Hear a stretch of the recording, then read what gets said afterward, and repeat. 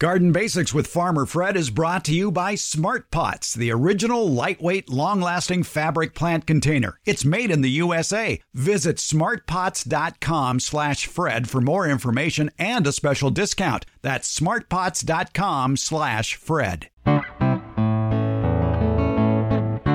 Welcome to the Garden Basics with Farmer Fred podcast. If you're just a beginning gardener or you want good gardening information, well, you've come to the right spot.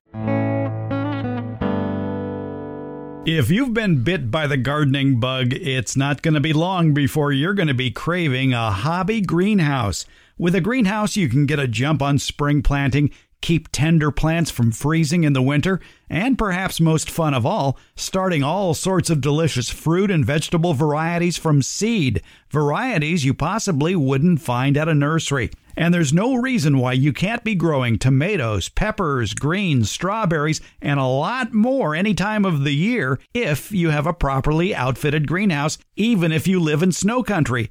And today on Garden Basics, we get tips for cold climate greenhouses, special considerations for those of you who want to be munching on fresh, homegrown cherry tomatoes while you're shoveling snow. I've got a few tips as well about which tomato varieties do best in the winter greenhouse. And Debbie Flower has a way to keep your homebound kids enthralled with a simple science experiment: growing radishes in CD cases. It's episode 56 of the Garden Basics with Farmer Fred podcast, brought to you by Smart Pots. And we'll do it all in under 30 minutes. Let's go.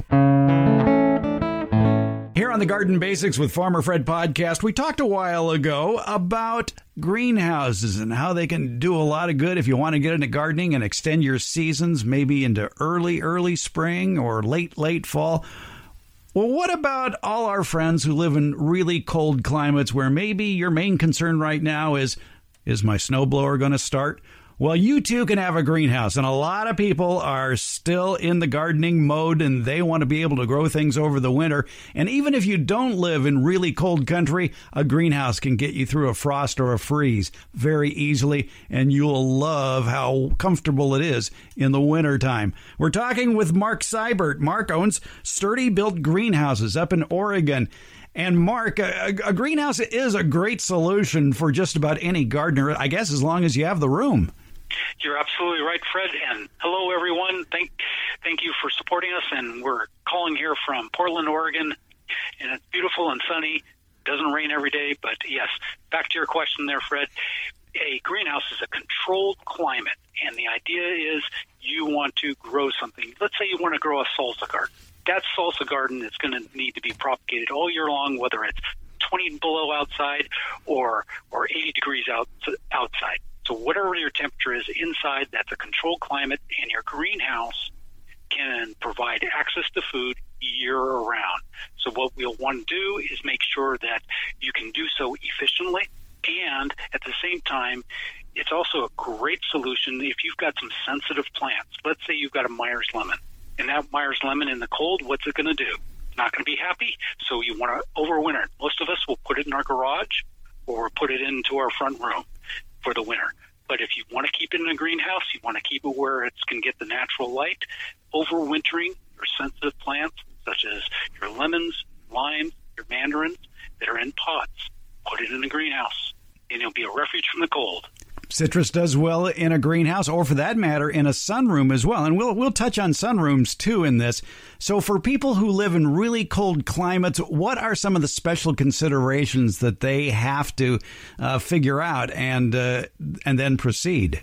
That's great. So the first thing is location. You need to understand how much solar radiation you'll receive in your greenhouse, and that's based on the azimuth of the sun as it comes in. And you've got other considerations as well. So I'm going to touch on ways to keep to propagate. I'm going to touch on heating the greenhouse and some more. So we'll start off with some of the techniques you can use to warm your soil or warm those peat pots so the seeds propagate. One is called a heat mat. Commercially available, like 110 volt, a 2 by 4 foot heat mat. You put all your peat pots on that. That heat will just rise right through that peat pot. Seeds will sense the warmth. They'll begin to sprout, and you're golden at that point. Another method, if you've got a grow box and you say, how do I get that same technique in a grow box? We have a commercially available called soil cables, and they wind through the soil, and they basically warm the soil so the same thing happens.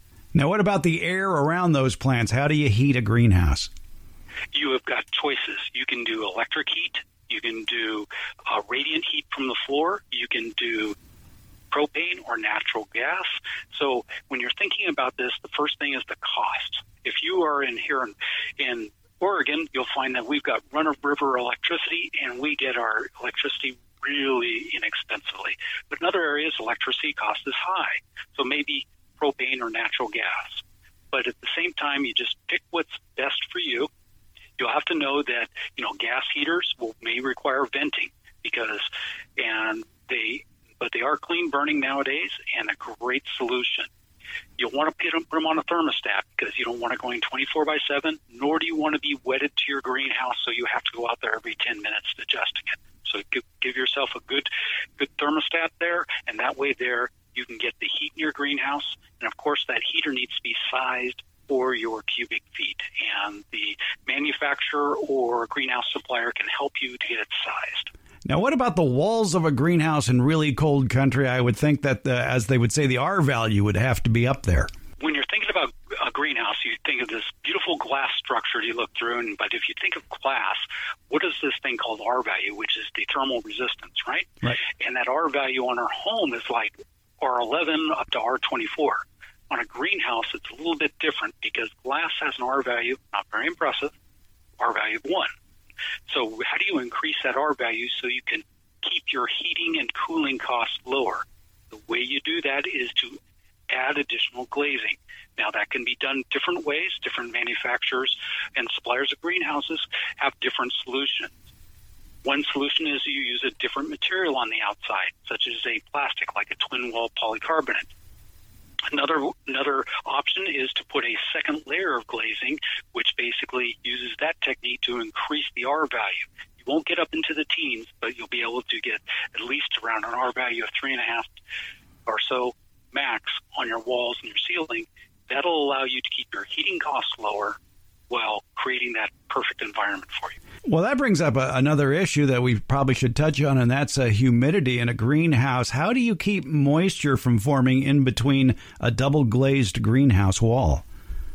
Yeah, greenhouses are by definition a moist environment.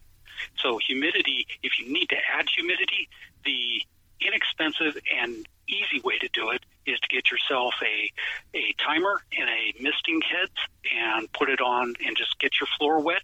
Have a fan on the wall to mix up the air, a circulating fan, and that's how you can add humidity without much cost at all. You can certainly buy expensive humidifiers that will do exactly the same thing, but just a simple solution from Home Depot, as long as you've got a nice floor and you can just spray that floor and then let humidity happen. But then again, how do you keep the moisture from forming between a double glazed wall? Well, that moisture, what you need to do is keep the air circulating inside your greenhouse. We recommend a wall mount oscillating fan. That oscillating fan has a couple of benefits, one of which is to keep that air moving around so it wicks off, and that adds humidity to your greenhouse. The second thing is if you've got a second pane and you've got double glazings going on, you want to make sure that air circulates. So you don't want to seal it in, that interior one. You want to make sure that air circulates by having air gaps. The other consideration when you're looking at a wall mount oscillating fan is it will basically as it moves that air around, it'll strengthen your plants, because with that little bit of wind load it adds, your plants will grow up stronger. Think of a tomato growing up in a windless area. How strong would it be? That's what that fan will do for you. Another advantage of having an oscillating fan in a greenhouse, if you're growing tomatoes over the wintertime, you want that slight breeze from an oscillating fan to help pollinate your tomato flowers and to give a little strength to those tomato plants. Those tomato plant stems will develop stronger if they have a slight breeze on them. Otherwise, they're kind of limp. But if you've experiencing any sort of self-pollinating plants that you're trying to grow, that fan can come in very handy. You're absolutely right. And I tell customers, and I say, look, if you want to have a successful experience add a fan. I've had customers who said, no, I don't want to do that, and they'll call back and say, I've got mold growing. Well, what do you think? Add a fan.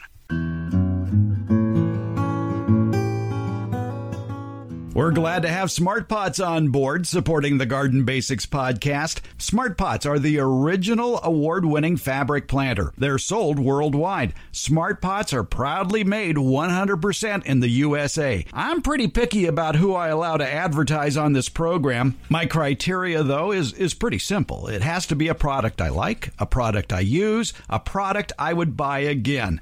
And Smart Pots clicks all those boxes. They're durable, they're reusable. Smart Pots are available at independent garden centers and select Ace and True Value stores nationwide.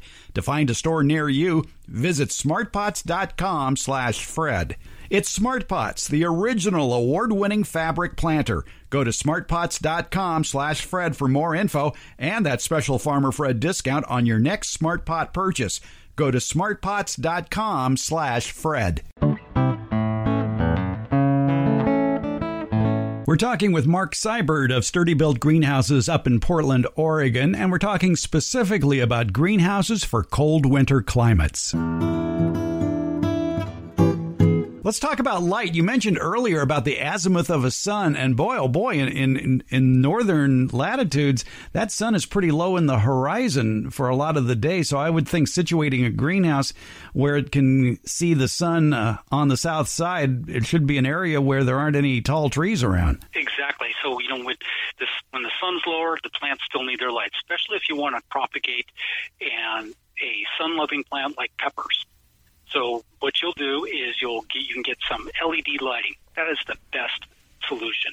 There's a company in California called California Lightworks. They offer a great solution for the vegetative growing. I think their vegetative growing light offers 25 square feet of growing.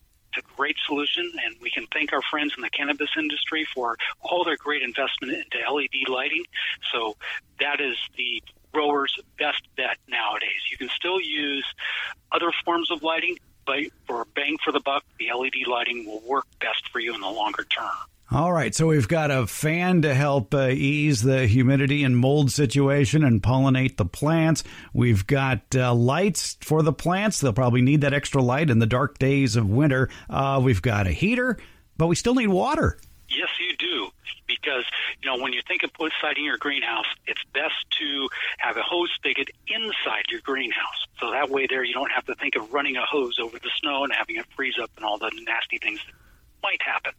So the idea is you underground, and then you bring that hose spigot inside your greenhouse. You can connect and you can propagate there with free-flowing water. No one wants to be hauling buckets of water out to your greenhouse. Exactly. So if you live in a cold climate where you're basically shutting down your outdoor water system before you build that greenhouse, you may want to do some trenching and put in some water pipes, probably, 12, 18 inches down, and bring it up where that greenhouse is going to be. Mm-hmm. So let's talk about snow and the greenhouse. Just how much snow can a greenhouse hold before it collapses? That's a great question. Well, when we look at snow, we measure it in terms of ground snow load. And if you go to a website called ATC Hazards by Location, at no cost, it's run by a structural engineer organization. They do a great job and a great service. You can type in your address and get your ground snow load and your wind load. Once you know that, then you can say, okay, what do I need to support?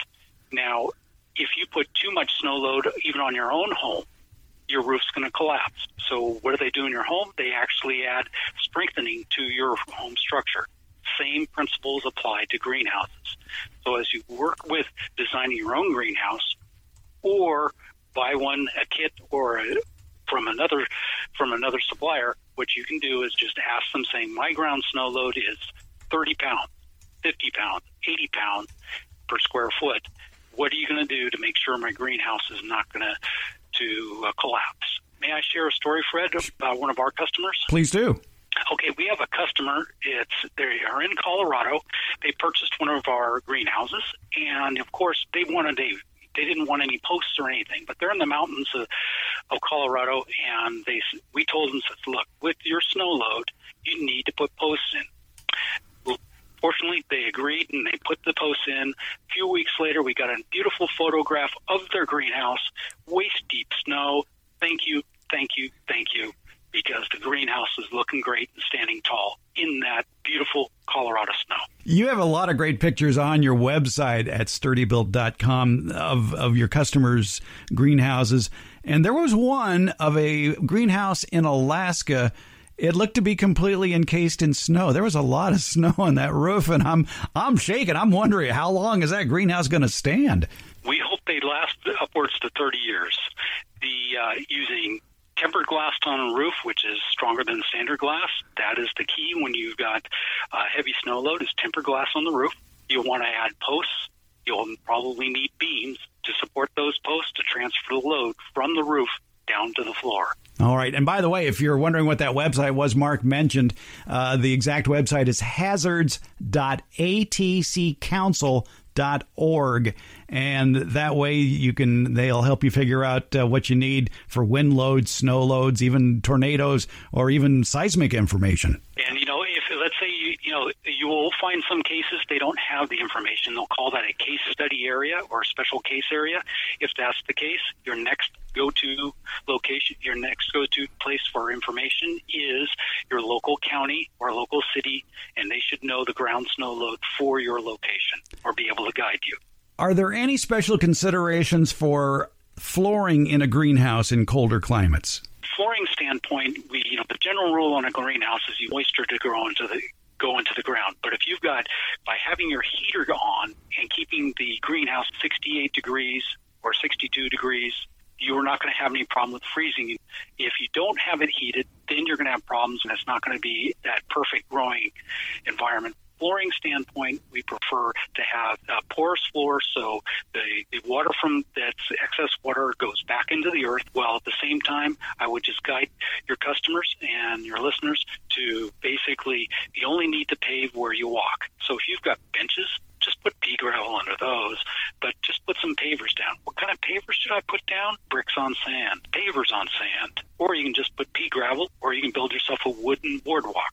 Whatever, floats your boat on that one, you'll be able to have a good rolling surface that's safe and sturdy for you.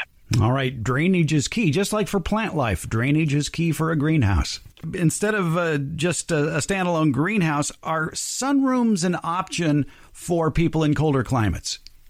Yes, they are. Sunrooms are a good option because the home provides some insulation, even a heat sink for your greenhouse, particularly if your sunroom is facing south or east or west, where there's just a lot of radiation coming in during the times of day, morning or evening.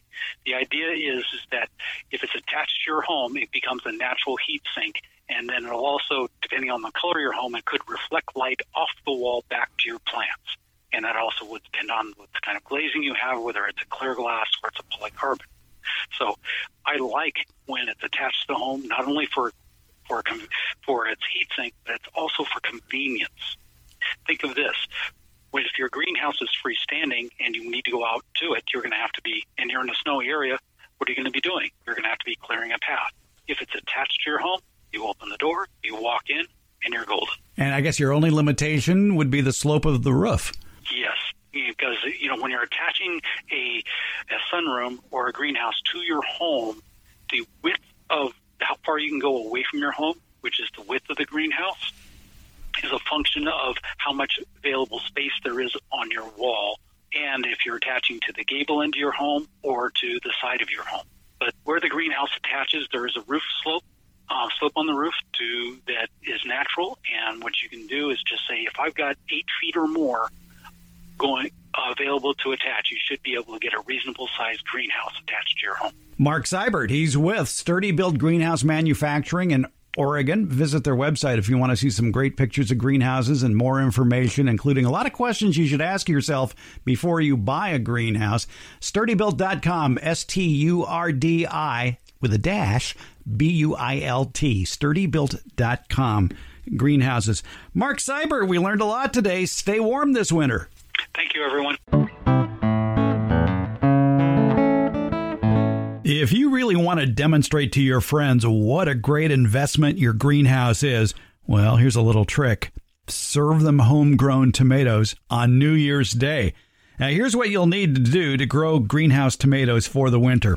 First of all, you need to choose the right tomato. For the typical hobby greenhouse, it might be 8x5 or 8x10 or 8x12. The cool season determinate tomatoes are the varieties that do best. They tend to be fairly compact plants that are under 4 feet tall. They don't put on lots of growth after they set fruit. Determinate tomatoes usually ripen at the same time, so choose several tomatoes that will ripen at different times, going from seed to fruit in 50 to 70 days. And to minimize any disease problems, choose tomatoes that have built-in disease resistance. They'll have letters like V, F, N, T, and A. V for verticillium wilt resistance, F for fusarium resistance, N for nematode resistance, T, tobacco mosaic virus, and A, alternaria fungus resistance. And here's the expensive part. You're going to need a warm greenhouse. So whether you warm your greenhouse via electricity or gas, you're going to need to keep that greenhouse warm, even at night. To grow tomatoes in a greenhouse, you need to maintain a nighttime temperature range of 55 to 70 degrees, preferably above 60 degrees for tomatoes.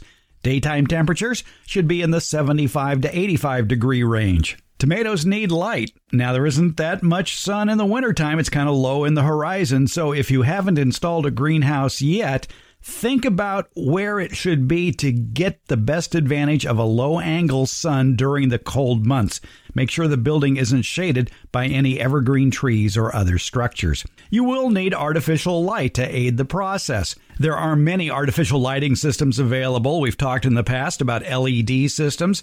Fluorescent lights are probably the most economical. You can use 4 40-watt, 48-inch long fluorescent tubes side by side, keeping them about 8 to 12 inches above the plant. Although standard shop lights are okay, investing in Grolux wide spectrum fluorescent tubes will give your tomatoes more of the light spectrum that they can use. And you're going to find that same light spectrum in LED lights as well. The choice is yours. And of course, you're going to be planting in the greenhouse soil. But there are issues with that. If you plant directly in the soil that's at the bottom of the greenhouse, that soil needs to drain readily. Make sure it's been amended with organic matter and it isn't compacted. Building raised beds into the floor of your greenhouse works best. Make the sides of the raised beds about 8 to 16 inches high, at least 18 inches wide. The bed can be framed by a number of things, including untreated wood, blocks, bricks, or whatever your imagination tells you. You can even grow tomatoes in plastic 5-gallon pots, but larger works better, such as half barrels. And if you don't want to spend money on half barrels, a 5-gallon or a 15-gallon plastic pot does wonders. And another great container choice, if you'll excuse the plug, Smart Pots. These flexible fabric containers can grow anything you want in a greenhouse in the wintertime, summertime too. But fill it with the best potting soil you can find. There's a lot of good brands on the market. Ask around, do your homework before you buy a lot of potting soil. The ideal time to get your winter tomatoes started, actually from seed, was a few weeks ago, late September. But you can get started on it now. Keep the seed beds evenly moist. Although the cooler temperatures of the fall and winter will cut down on the amount of water that tomatoes need, a drip system connected to a timer will ensure that the plants get the moisture they need. 4 to 8 gallons of water per week per plant should be plenty. And plants, too, also tend to slow down their growth in the colder months, so cut your dosage of your favorite tomato fertilizer by half and maybe apply it once a month. So how do you pollinate your tomato plants? Well, in nature, bees and the wind do most of the tomato pollination. In the greenhouse, you can accomplish that same task by either gently shaking or holding an old electric toothbrush next to the plant, or twirling a small brush inside a tomato flower to transfer the pollen. And having a running fan is a great idea because not only will it help the plants pollinate, it will also help develop a sturdier plant. Now here's the part they don't like to tell you about, the pests. In a greenhouse, whiteflies can be the toughest challenge. Monitor populations with yellow sticky traps. When you catch a few, take action. Maybe insecticidal soap or narrow-range oils are effective, as is a blast of water applied on a regular basis on all the leaf surfaces. And frankly, if one of those tomato plants is heavily infested with whiteflies, just get rid of the plant. Put it in the trash. Don't compost it. Put it in the trash. All right, and here's why you tuned in. which greenhouse tomato varieties are best for the colder months. There are several. Now, all of these are determinate varieties. They ripen between 54 and 66 days, 68 days, and the plant themselves don't get that big, maybe 3-4 feet, maybe 5 feet at the most. So some of my favorites that I've used over the years include Bush Early Girl, Bush Beefsteak, Oregon Spring 5, Polar Baby, Prairie Fire, Red Robin, Silets, Subarctic Maxi, Tumbler, and 506 Bush. 506 Bush only gets 18 inches tall, and they're pretty drought tolerant too, and they actually produce medium-sized tomatoes. And by the way, the tomatoes we're talking about, maybe at most 6-ounce tomatoes. Some might get up to 8 ounces, but generally speaking, 4 to 6 ounces is the usual size for many of these tomatoes. Cherry tomatoes, of course, do well in a greenhouse in the wintertime, but remember, most cherry tomato plants are indeterminate, which means they will just fill your greenhouse with a nice green jungle. I'll have a link to this information in today's show notes.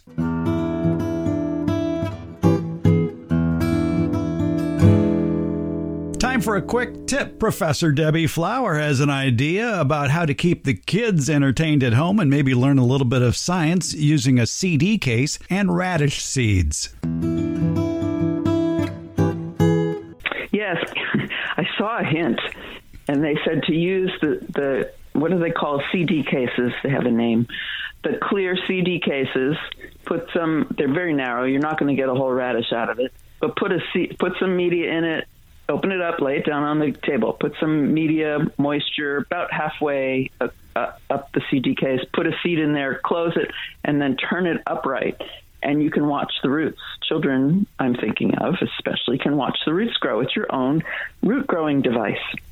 I would advise people to take out the CD insert, the black insert that's in there first, so you have more room for soil. Yes. Well, that's a nifty idea. I like that. I thought it was cute. Yeah.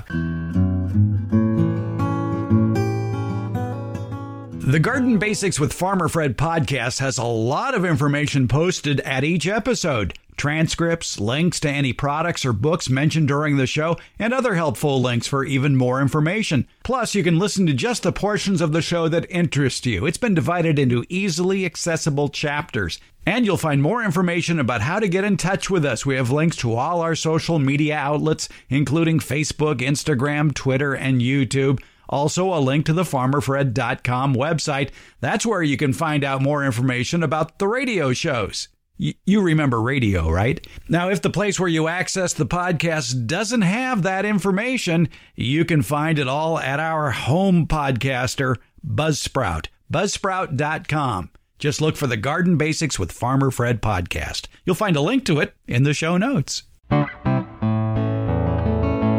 Garden Basics comes out every Tuesday and Friday, and it's available just about anywhere podcasts are handed out, and that includes Apple Podcasts, Google Podcasts, iHeartRadio, Overcast, Spotify, Stitcher, TuneIn, and hey Alexa, play the Garden Basics with Farmer Fred podcast, would you please? Thank you for listening, subscribing, and leaving comments. We appreciate it.